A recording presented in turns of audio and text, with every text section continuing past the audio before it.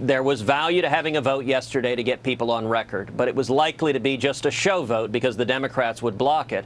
And if we're going to get this passed into law, the only way I believe to do so is to attach it to must-pass legislation. And that's what I urged Republican leadership to do. People don't know what must-pass legislation is. What is that? So that means legislation, either the continuing resolution or an omnibus appropriations bill or the debt ceiling, legislation that has to pass into law if you want to get an actual change in law. Why can't you, look, isn't it worth the American people knowing exactly who will not vote for Kate's law?